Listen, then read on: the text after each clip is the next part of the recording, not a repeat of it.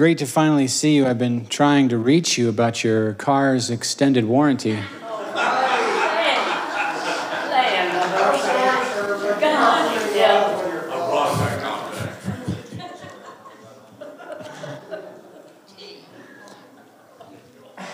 want to start with a random funny story that has nothing to do with anything.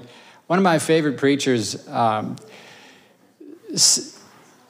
he was in a city that was really hostile to Christianity.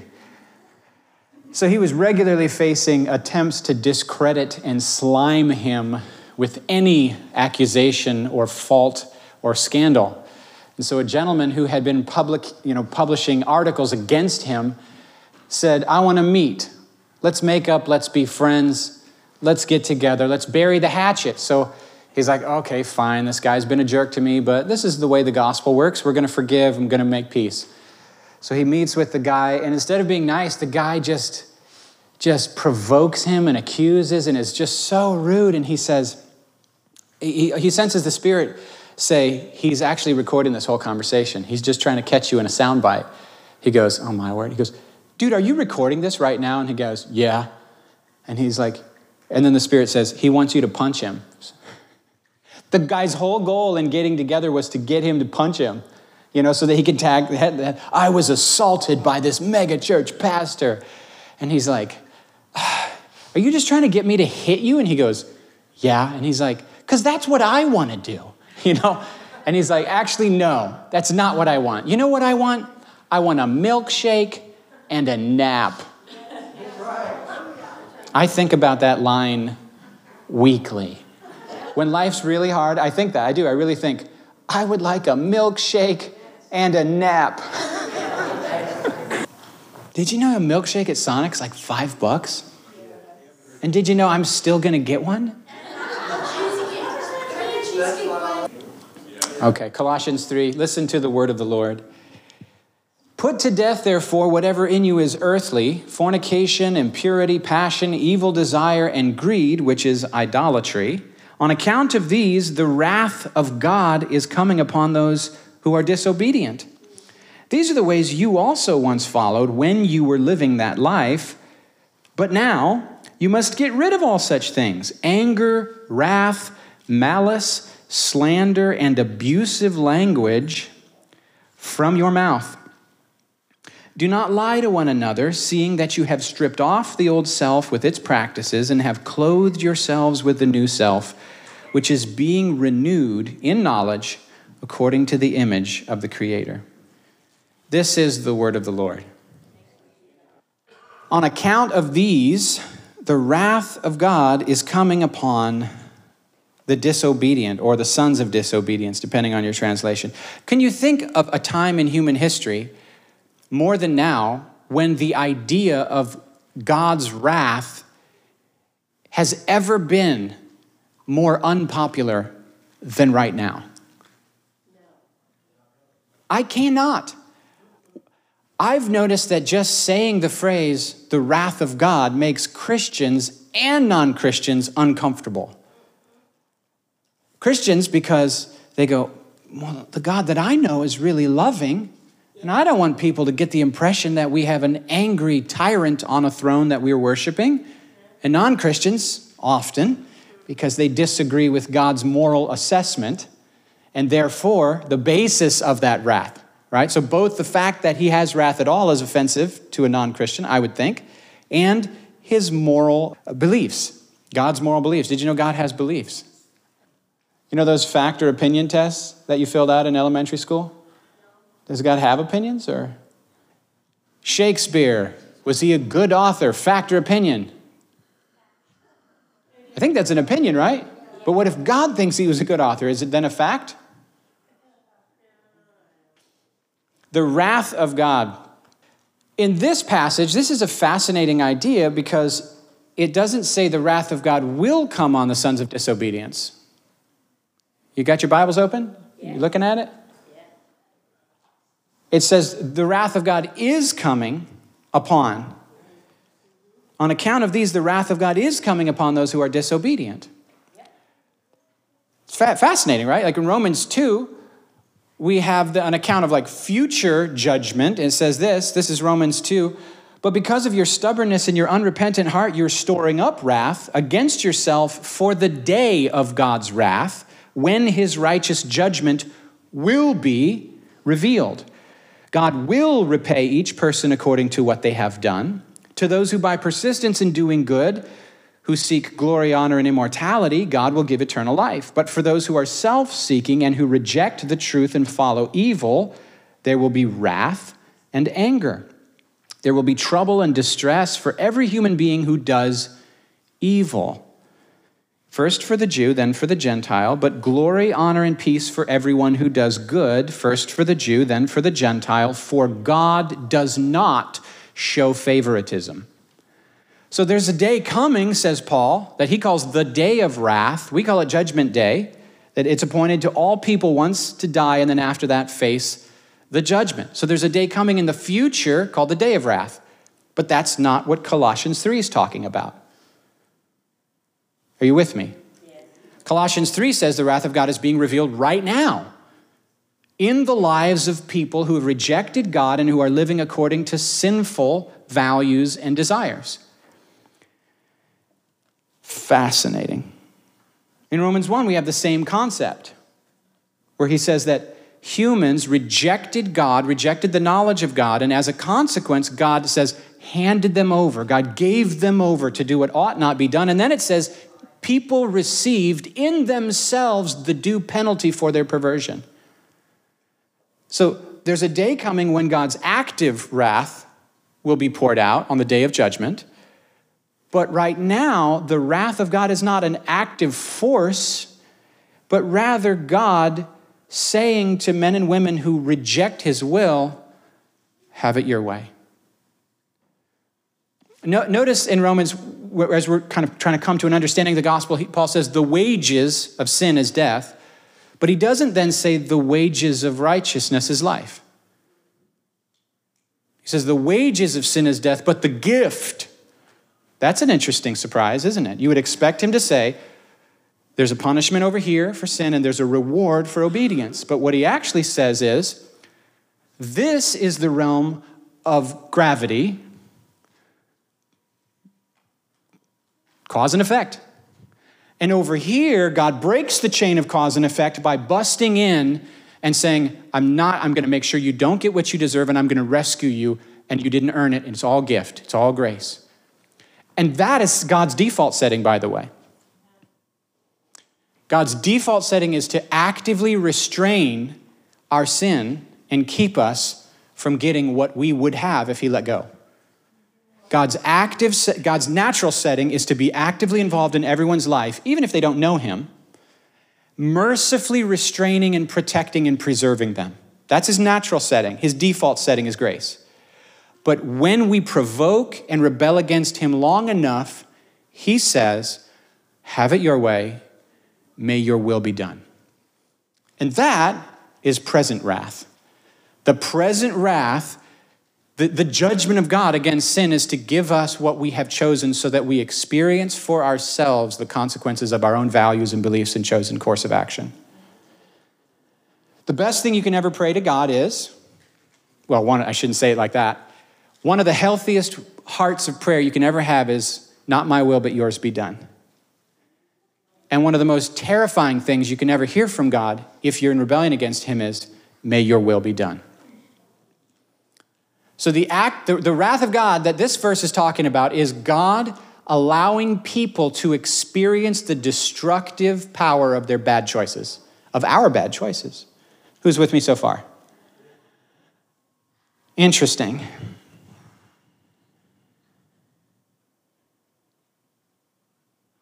Proverbs 13:15 says, the way of the transgressor is hard.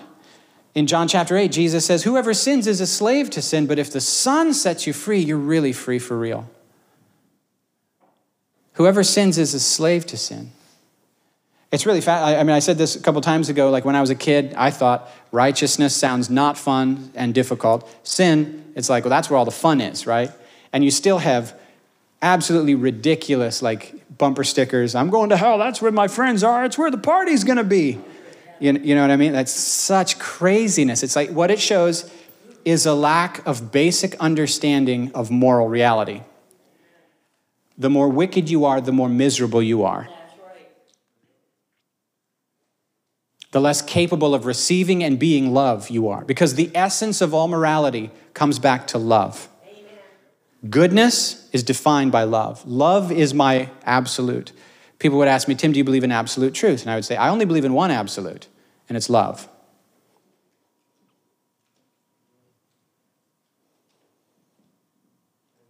And his name is Jesus, by the way. Love is a person.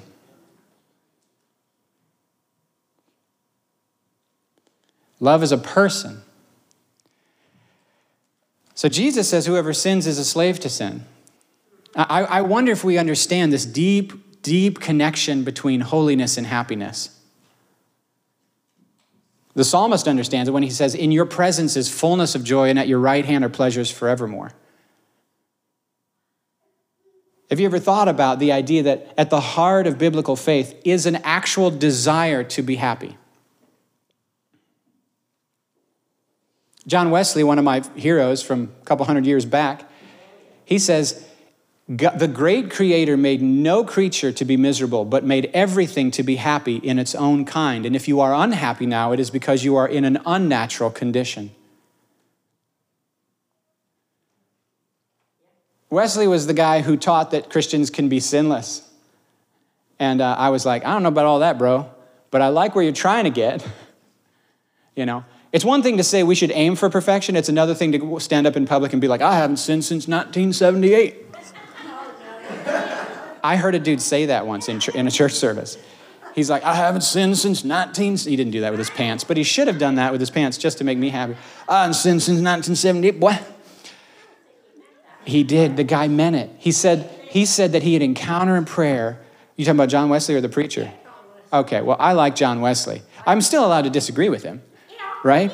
But the dude stood up and he's like, I haven't sinned since 1978 when I had an entire sanctification experience. I don't lust, I don't have pride, and I'm like, you're boasting, dude.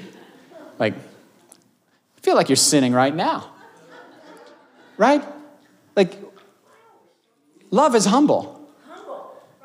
Like, if you had a sinless day, and I think it's possible to have a sinless day, but if you had one, nobody would notice, least of all you.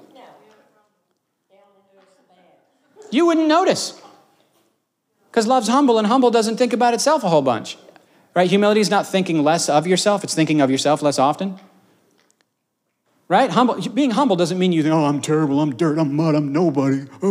That's not humility. Right? Humility is serving others in love and really valuing other people and laying your life down for them because you see that they matter and you don't think they matter less than you. Pride is like, I matter more than everybody else. I don't know what my body language is all about today, but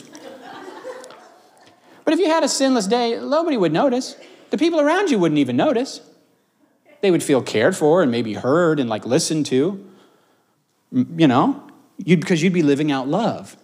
You wouldn't be thinking, oh, I'm going to keep God so happy today. I'm going to make sure I don't sin at all. And then you get to bed, I didn't even sin today, Lord. No, you wouldn't be thinking that. In fact, you'd still be in touch with the brokenness in the world. You'd still feel very weak. You'd still feel very dependent. You'd still be crying out to the Lord for help. You wouldn't feel sinless. You'd feel weak and dependent. Did you know Jesus depended on grace every day, even though he never sinned? Did you know there's more grace active in the life of a saint who's walking in holiness than there is in the life of a disobedient saint? There's more grace active in the life of an obedient saint than a disobedient one. If you don't agree with that, change your definitions of what grace is.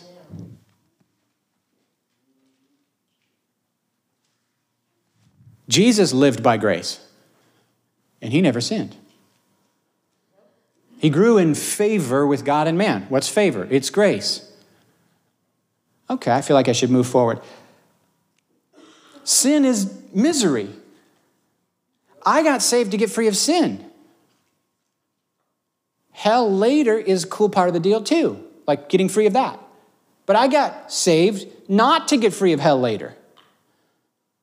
I was actually shocked when I discovered that. I remember the day I discovered that. I showed up at church. I was just trying to know God. How do I now relate to the God that I met? I'm on drugs. Everything's messed up. I hate my life. I'm always on drugs because I'm miserable when I'm not. I was not on drugs because I enjoyed drugs. I was on drugs because I didn't enjoy sobriety. I almost want to say, who's with me? But I don't want to go there. But there's something built into the nature of human existence.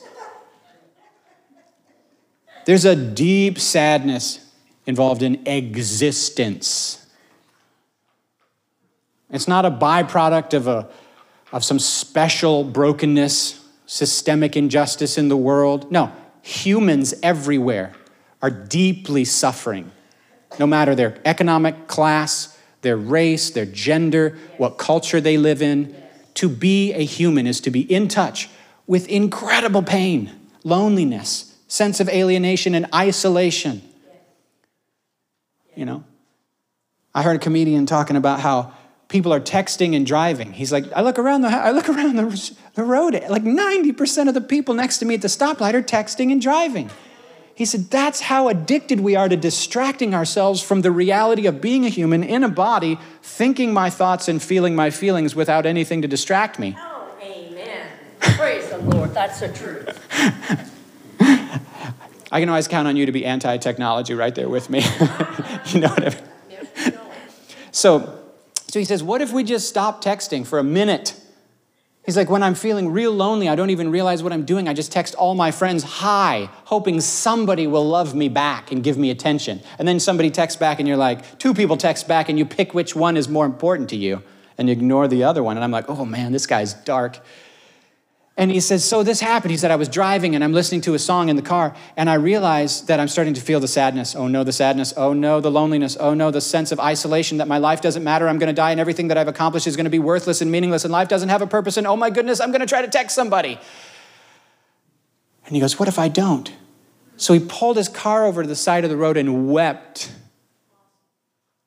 And he said, then this weird thing happened as he allowed the sadness to sweep over him in waves. A comfort started to come in waves to rise up to meet the sadness. Isn't that interesting?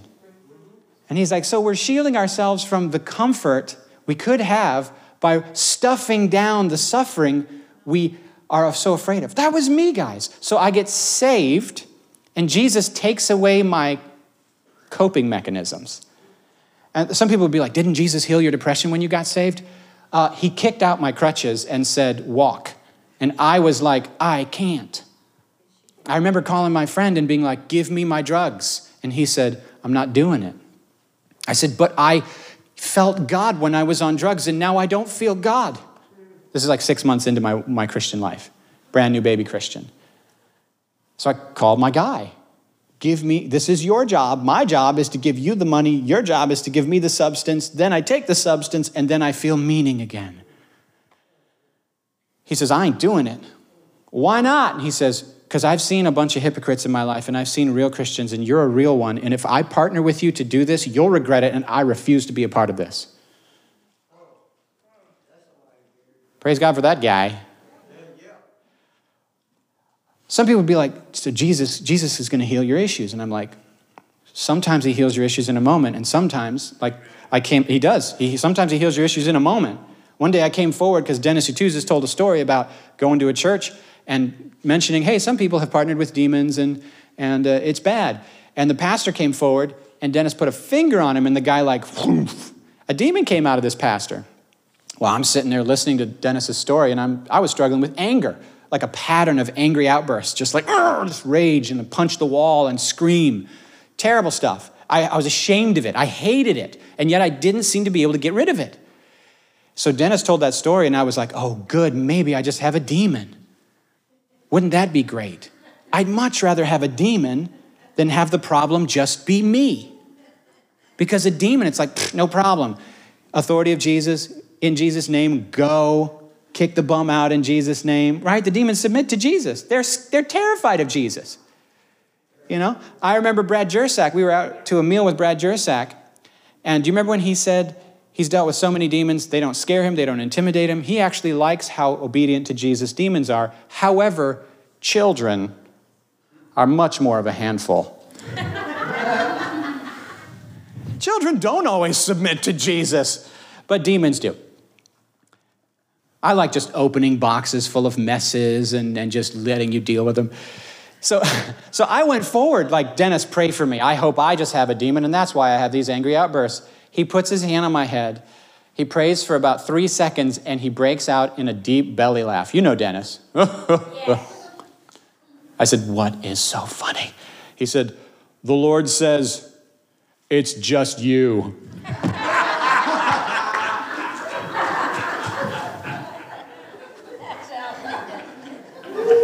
Sometimes the Lord just fixes the problem. No lie. Seriously. And sometimes the Lord asks us to walk something out that's hard and takes a while. The Lord needed me to face not just feeling my depression, my anxiety, my sadness, my sense of insignificance. He wanted me to go deeper than just the feeling and go to the root of the issue and allow him to repair issues in the deepest parts of my heart, the ones that I was just like, oh, come on, man. Can't we just fix the problem? You do the work, Jesus. Why do I have to do the work? And he says, well, I'll do the heavy lifting, but you have to unlock the door. And I need you to come in here with me. I just want to be happy. Whoever sins is a slave to sin, but if the Son sets you free, you'll be free indeed. So normally God actively is restraining the consequences of our sin, but when we totally reject him for a long time, his wrath is in allowing us to experience the actual natural outcomes of our chosen way of being in the world. Paul talks about people who persist in sin so long that they sear their conscience. Have you ever burned your hand and lost feeling? Some people get frostbite and ruin and damage their nerves and lose feeling. And Paul says that's what sin is like. When you persist over and over and over and over in sin, you desensitize your conscience so it no longer tells you the truth. Your conscience is supposed to be, when I was a kid, they told us, that sense of right and wrong is the Holy Ghost. And I was like, oh, okay. And then I got saved and realized, no, it's not. There's a difference between your conscience and the Holy Spirit. Your conscience can lie to you. I heard about Amish people who felt so bad for putting on jeans. It's like, because their whole life they've been trained that worldliness is these external things. Yeah. So then they go to put on their first pair of jeans and they're expecting like, I'm going to put these bad boys on, and all of a sudden, without any ability to restrain it, I'm going to start singing every song off AC/DC's, what's that? Ride the Light. Back in Black? That's the name of the album. I started saying Metallica's Ride the Lightning. What am I doing over here? You know, I'm just going to put on these jeans, and then all of a sudden this Bon Scott voice is going to come out of me. I actually was at an Amish party once. They hid in the back fields, and you couldn't see it from the road. I had an Amish friend who I didn't hardly even recognize at Taco Bell because he was wearing his, what do you call it now? His English clothes. And he had like a hip-hop haircut, and I didn't even recognize. I was like, is that you, John? And he invited us to some party. This is before Jesus. So we show up, and we're like, is this the spot? It's like nothing here. It's just a field. Then we saw a couple of cop cars leaving the field with a bus full of underage drinkers. And I was like, oh, I guess they're gone. We haven't drank a thing. In we go. And we crest of a hill, and here is buggies everywhere. Kid you not, I'm telling the truth. Buggies everywhere. A DJ playing music, playing Highway to Hell. Like, could you be more hilariously, like, what are you? And not a soul danced. I was like, Amish kids don't dance. They stood around with a beer in their hand, not moving. And then somebody went over to the DJ. Play Smells Like Teen Spirit by Nirvana. I'm showing you how old I am. Like, that was still fresh beats. And I'm like talking to this dude, and I said, what are you guys even doing here? And he goes, we're going to look at the buffet, and then we're going to go home and eat. And I was like, so you're just basically worldly people. Right? But if you grew up Amish, you got the impression that holiness consisted in externals. And if you didn't have the right externals, sin was going to happen. Now, you hopefully know, right, that sin is primarily a heart issue. And that holiness is not being weird. It's not finding out what the world's doing and doing the opposite. It's learning how to know and love Jesus better. That's holiness. Holiness is love, not being weird. Because it seemed like our whole philosophy when I was a kid looking at the church was, if you can't figure out how to be holy, at least be weird.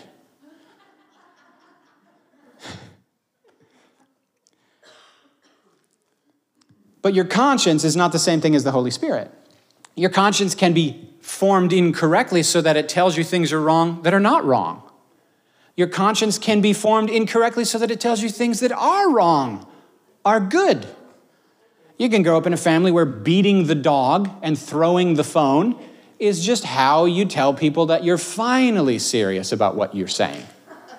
In some families, it's just, you don't really know if we mean business until somebody's being abusive and loud. Right? I have a friend, and we got into a conflict, and we got very heated. And this is what they said. Now we're finally communicating.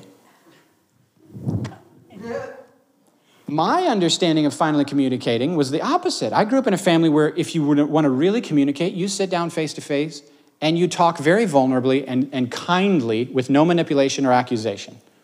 That's how you resolve conflicts. You sit down. Mom used to do this all the time. If I was fighting with my cousin, because cousins would come over and I'm slightly introverted, and I was like, after about an hour, I'm like ready for you guys to go home. You know what I mean? Let's just, bye. Where's Tim? Oh, he's off by himself. So we'd get into some conflict when I had reached my maximum capacity of social engagement, and I was done, so I hijacked the interaction somehow, negatively. And somebody's crying, and somebody else is smug and right and angry, and somebody else, Arr!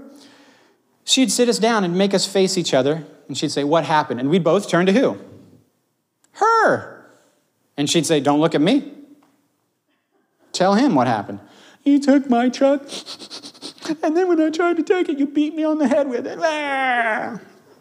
All right, that's great. Now tell him how you feel. I wanted to play with the truck, but you wouldn't share it. So I finally took it. And we'd cry. And then she'd say, you guys can sit here all day long until you're ready to tell each other you're sorry and then you're forgiven and hug each other and be okay. Good luck. Have fun. That's how I grew up. So my conscience is a little different than some people's regarding, when you're upset, you don't do the cold shoulder. So for me, you want to scare the living crap out of me? I'd rather you yell at me than that you not talk to me. When you shut down and don't communicate, oh man, that's when my brain goes totally haywire. Okay, my point is this. You have a conscience. It's very important, but your conscience is not the same as the Holy Spirit. What you need is for your conscience to be reformed by what Jesus actually says is true. So that when it tells you this is right, it's not lying. And when it tells you this is wrong, it's not lying. I'm not going to make much progress. I guess I preached one verse today. I guess I just preached one verse. Really, the pleasures of holiness and the wretchedness of sin is behind this idea that the wrath of God is presently happening in the lives of the disobedient. It would be wonderful, wouldn't it, if we would recapture a vision that just like I got saved to escape the hell on earth of me in charge of my life. What if we recaptured a vision that walking with Jesus is heaven on earth? What if we recaptured a vision that to be in fellowship with God is the happy life, is the joyful life, is the pleasurable life, and that everything God says is never, ever, ever, ever coming from a wrong motive on his part? One of the reasons we don't do what God says is because we think we know better what's going to be right for us, right? We trust ourselves more than we trust him. We know we have our own interests at heart. We're not always so sure he has our best interests in heart.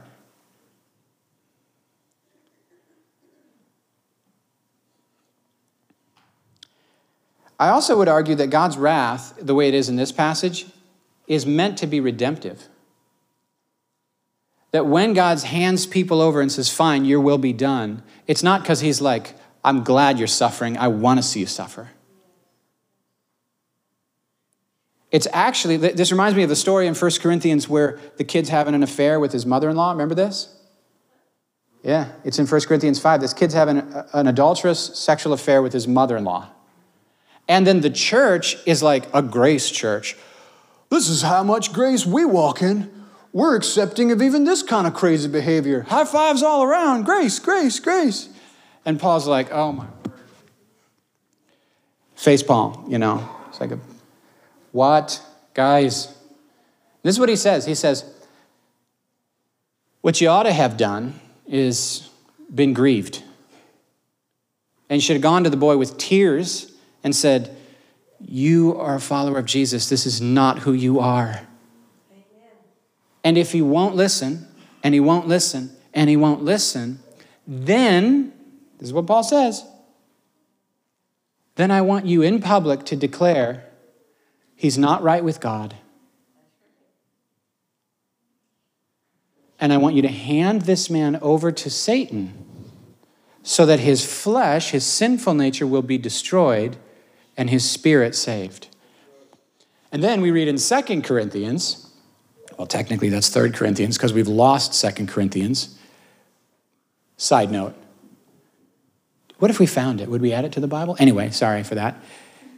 But in 2 Corinthians, Paul knows that, think about this, the disapproval of the group, his conscience is so seared, it's lying to him. He thinks, this makes me happy, it's okay. Who are you to judge me? This makes me happy. His conscience is lying to him. It's not doing its job. He's not listening to the Holy Spirit either. And so Paul says, now your job is to serve the function his conscience was supposed to serve. And your disapproval, not you beating him, not yelling at him, just simply saying, this is not okay, is so powerful that in 2 Corinthians, Paul says, now that the guy's like gotten out of that relationship, quick, reaffirm your love for him before it kills him. Before what kills him? Your disapproval. There's a whole sermon I'd like to preach one day on the issue of shame, because unhealthy shame is the source of a lot of incredible pain. But a lack of healthy shame is the source of a whole lot of stupidity and sin. Amen. And our culture doesn't even know there is such a thing as healthy shame. But the Bible knows all about it. Healthy shame separates you from what you should hate that you have done.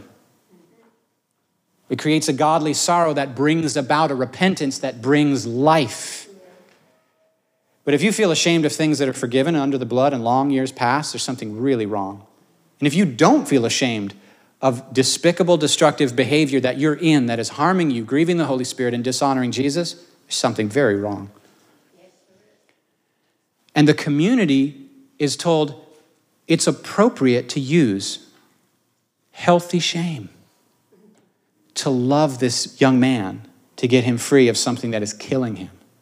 It's interesting, isn't it? Like Jesus, I say Jesus is the kindest person I've ever met, but I will also say that Jesus is often not very nice. Because I don't think that the word nice and the word kind mean the same thing. Jesus is willing for my feelings to be hurt by what he's telling me. Amen. To get me free of something that's actually killing me. Yes. Yes. He's willing to hurt my feelings to love me. And that community rescued that kid. That's a touchy one, isn't it? And you go, well, how do we practice that? Should we practice that? Is that for today? And when do you do it? And when do you not do it? And what qualifies as it? And do we have double standards? And I'm confused. And I go, that's another long talk. But you don't parent a child that's small the same way as you parent a child that's in their teens, do you? And you don't take somebody that's just a baby Christian, doesn't know anything, and put them under church discipline for not doing stuff they don't have a clue about yet. Right? I will say this about God's wrath. The secret to understanding God's wrath is his love. You tell me in a world that's as broken as ours, with as much injustice and wrong and pillaging and harming and sin and abuse and neglect and injustice, things that are just so heart-shattering, the way we treat each other, guys, the way the humans have treated other humans. You tell me that there's a good God who genuinely cares and he's not at all upset? Then I'll show you a God that doesn't care. The secret to understanding God's wrath is that he cares. Amen. He cares. Amen. I will say this, he's the only one loving enough that I trust to get angry and not sin. Amen. Anything you can do with anger, because most of us think anger makes us powerful, like early, oh, fine, we're finally communicating. You finally knew they were serious when they threw something and yelled. What's that? What's that mean? It means we believe that our anger makes us powerful. Nobody listened to me until I got angry. Now you'll listen to me. You ain't going to talk to me that way, I'll slap you. What's that? That's a lie. That's a lie that says anger makes me powerful. I promise you, whatever you can do with anger, you can do better without.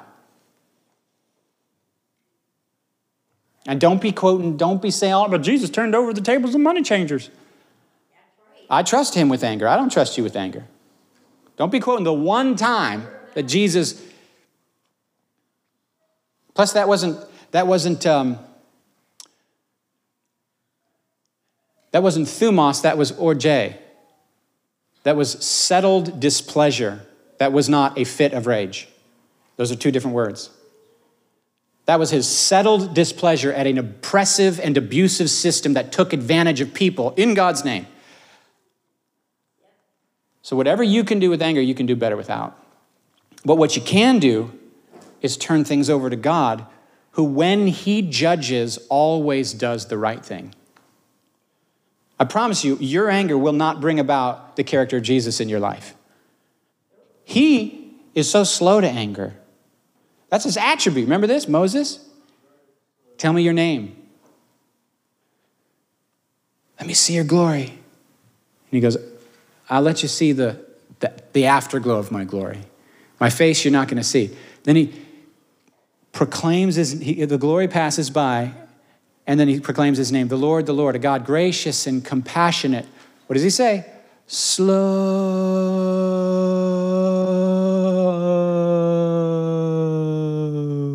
to anger. The only time God gets angry is when patience is unloving. That's the only time he even gets angry. Love, 1 Corinthians 13, is not easily angered. We never have any verse in the Bible that says God is wrath. We have many passages that teach God is love. Sometimes love gets angry when it is unloving to remain patient. But other than that, go ahead and stand.